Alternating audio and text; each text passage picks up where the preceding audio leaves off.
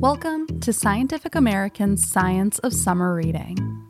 I'm your host, Deboki Chakravarti. Sometimes on Science Talk, we have conversations with authors about their books, but this series is going to be a little different. What I love as a reader is seeing how books can end up feeling like they're in conversation with each other, even when they're not written to do that. So each week for the month of August, I'll be taking on 2 science books at a time and just chatting with you about them. I'll be talking through what the authors made me think and feel, and maybe you've read these books yourself, and maybe you've even had some of the same feelings after reading them. Or maybe not. And if you haven't read them, well, maybe this science book talk will inspire you too.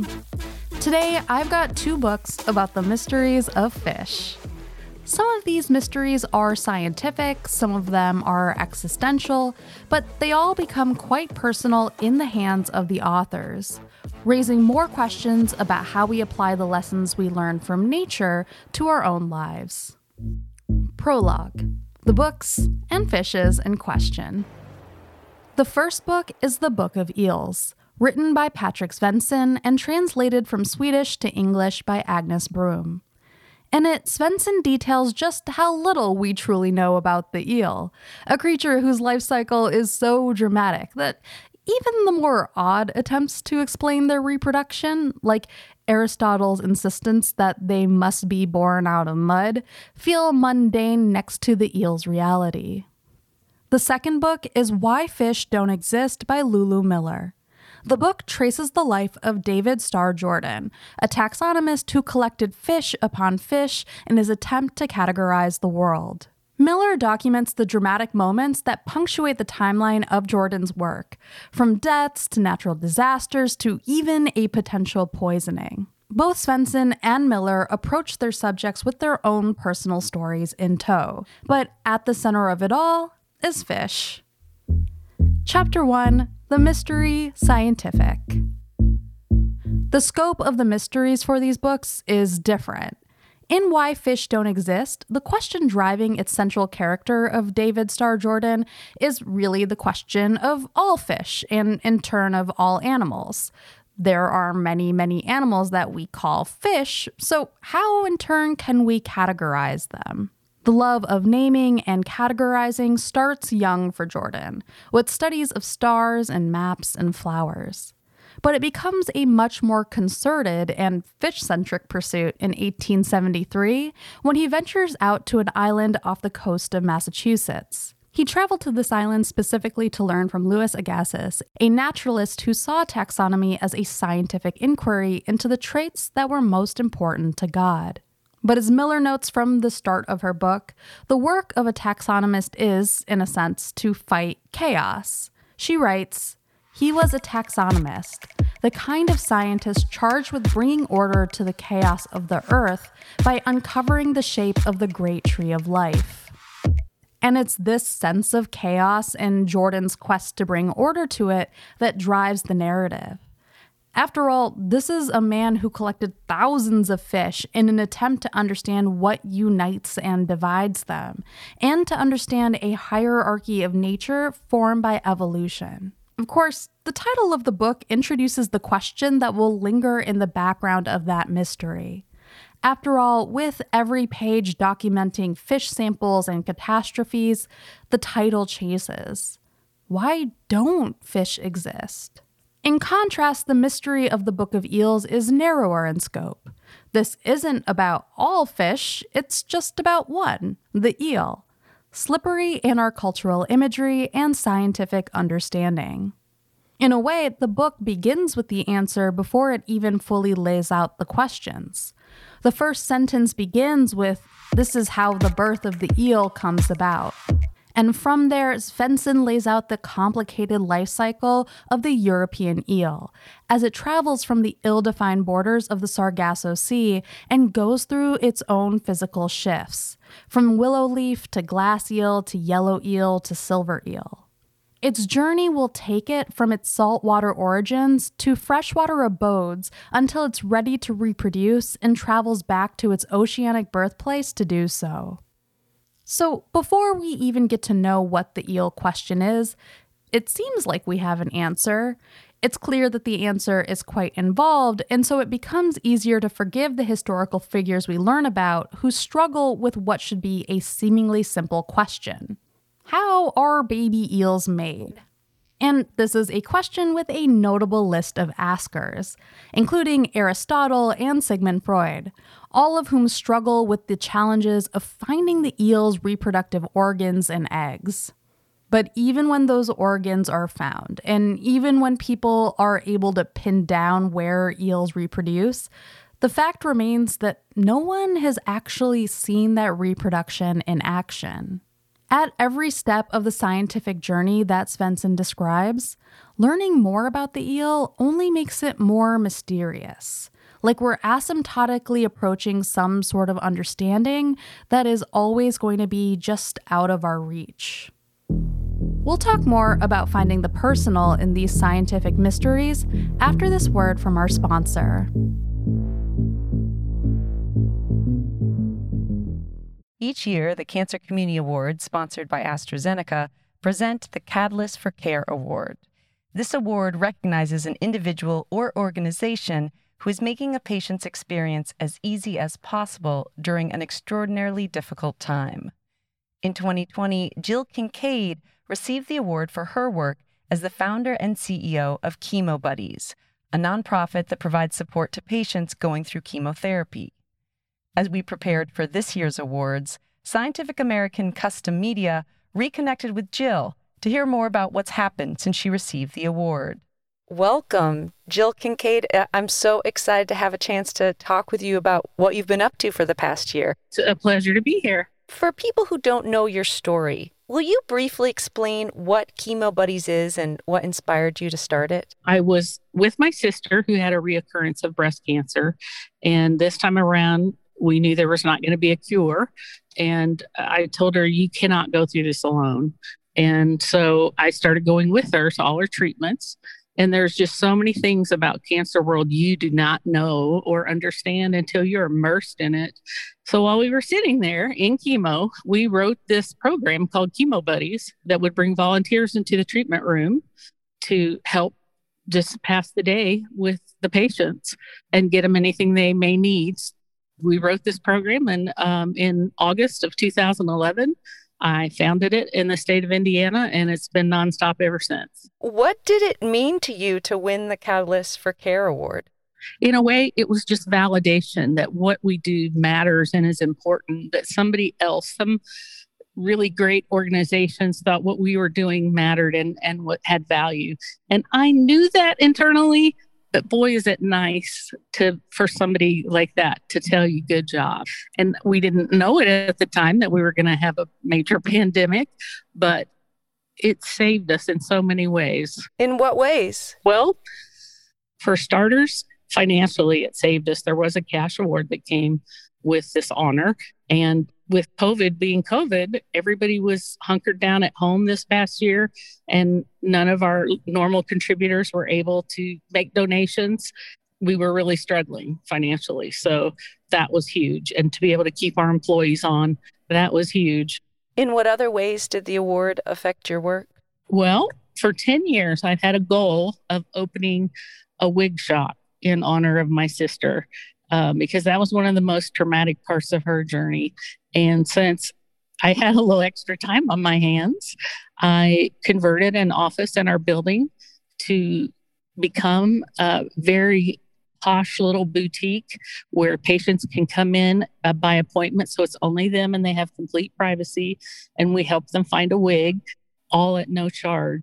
And I'm getting a little choked up because I know she would be so proud of me. She would be so happy this is happening.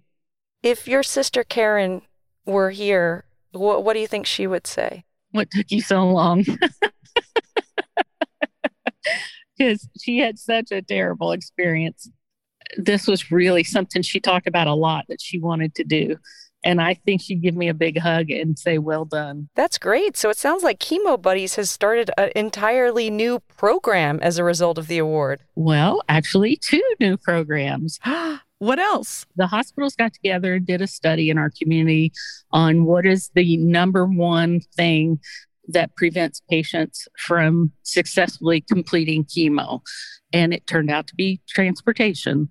And so we launched this past month a program called Shuttle Buddies. If they don't have transportation, then we will provide it for them at no charge.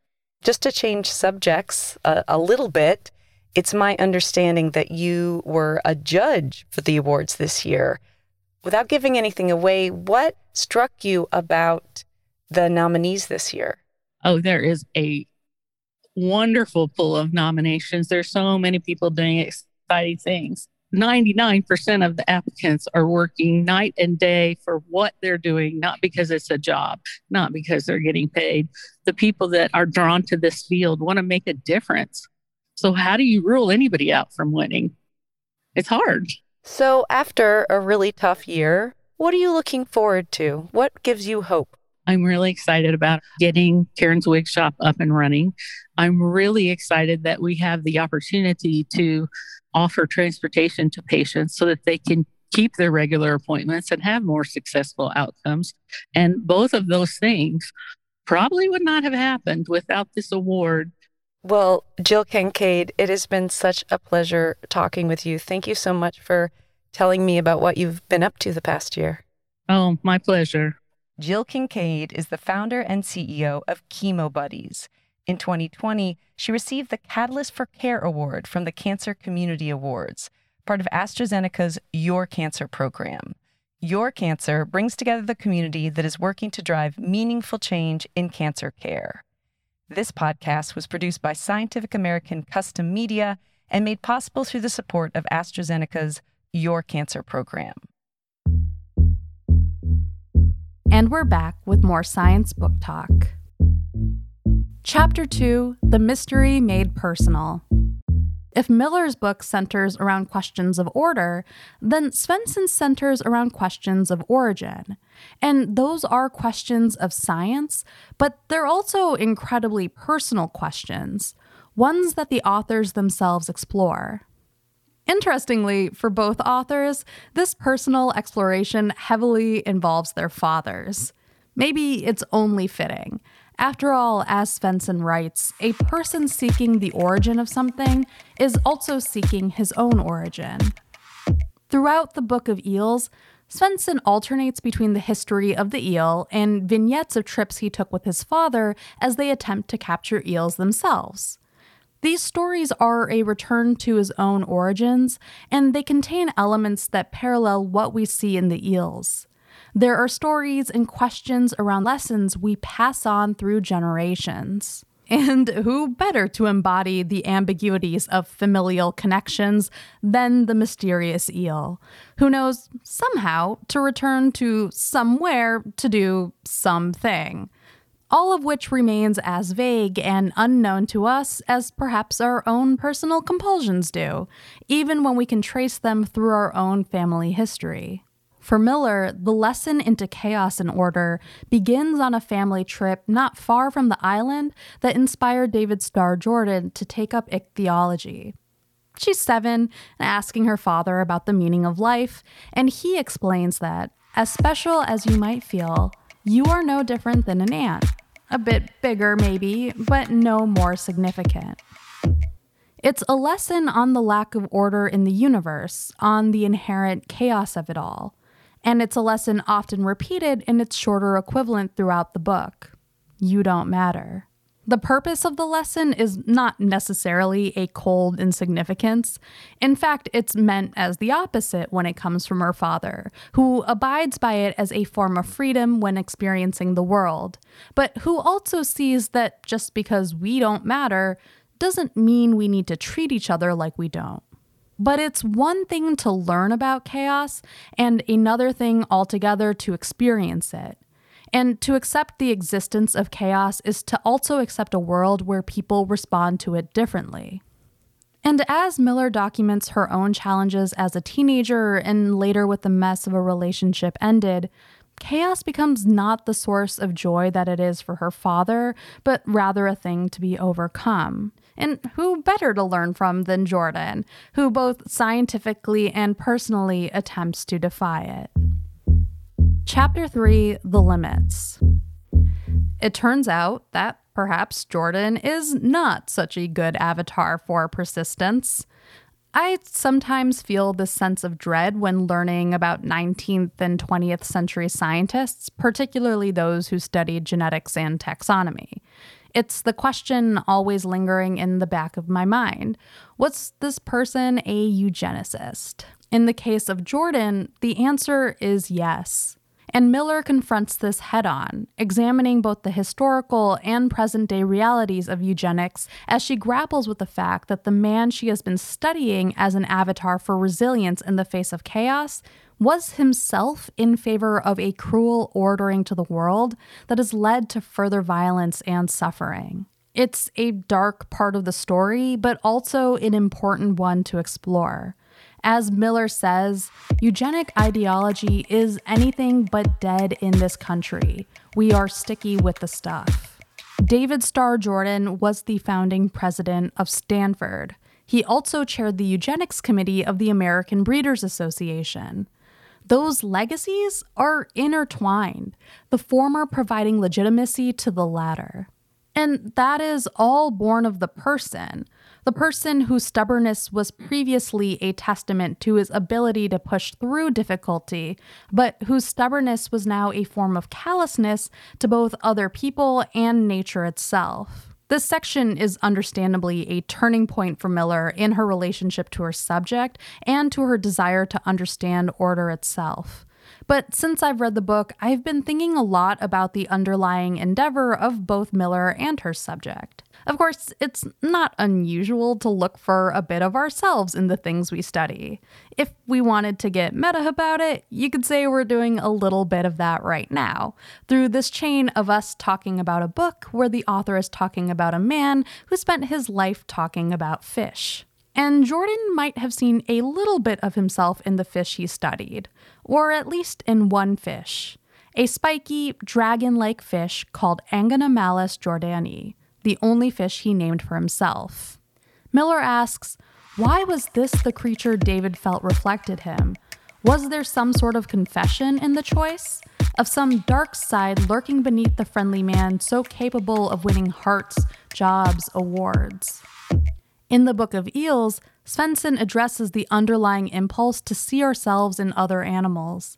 At one point, after reflecting on how we talk about eels being secretive and in pursuit of a home, as if those are our own traits made manifest in another animal, Svensson writes, "Of course, I'm anthropomorphizing the eel, forcing it to be more than it is or wishes to be, which may seem somewhat dubious." What follows is a discussion on our own love of anthropomorphizing animals in the stories we tell, but also at times the need for it. Svensson in particular focuses on the legacy of Rachel Carson, who anthropomorphized nature to help readers feel more connected to it. I love this discussion in the Book of Eels for how it enriched the book and its weaving of personal and scientific narrative. For something as mysterious as the eel, it's easy to project onto it because there's so much space where our own experience can go. And anthropomorphizing allows us a way to consider them in their many hypotheticals. But it's also easy to project onto the subjects of the Book of Eels because you don't have to worry about the eel turning out to be a eugenicist. If anything, the distance helps, obscuring any flaws that we would see if we were looking for a reflection in something closer. But of course, that means the nearer comparisons are all the more important, forcing us to confront worst-case scenarios of what might seem like otherwise benign questions. The epilogue. I'll be honest, I am much more likely to project my own personality onto a cat than a fish, especially an eel. I can't compare myself to an animal that is willing to undertake such big risks and changes when there are so many couches to nap on and so many meals to wait for. But I also hadn't really understood how much I overlooked the eel before I read the Book of Eels, or just how much I'd overlooked the fact that I couldn't actually define a fish for you until I'd read Why Fish Don't Exist.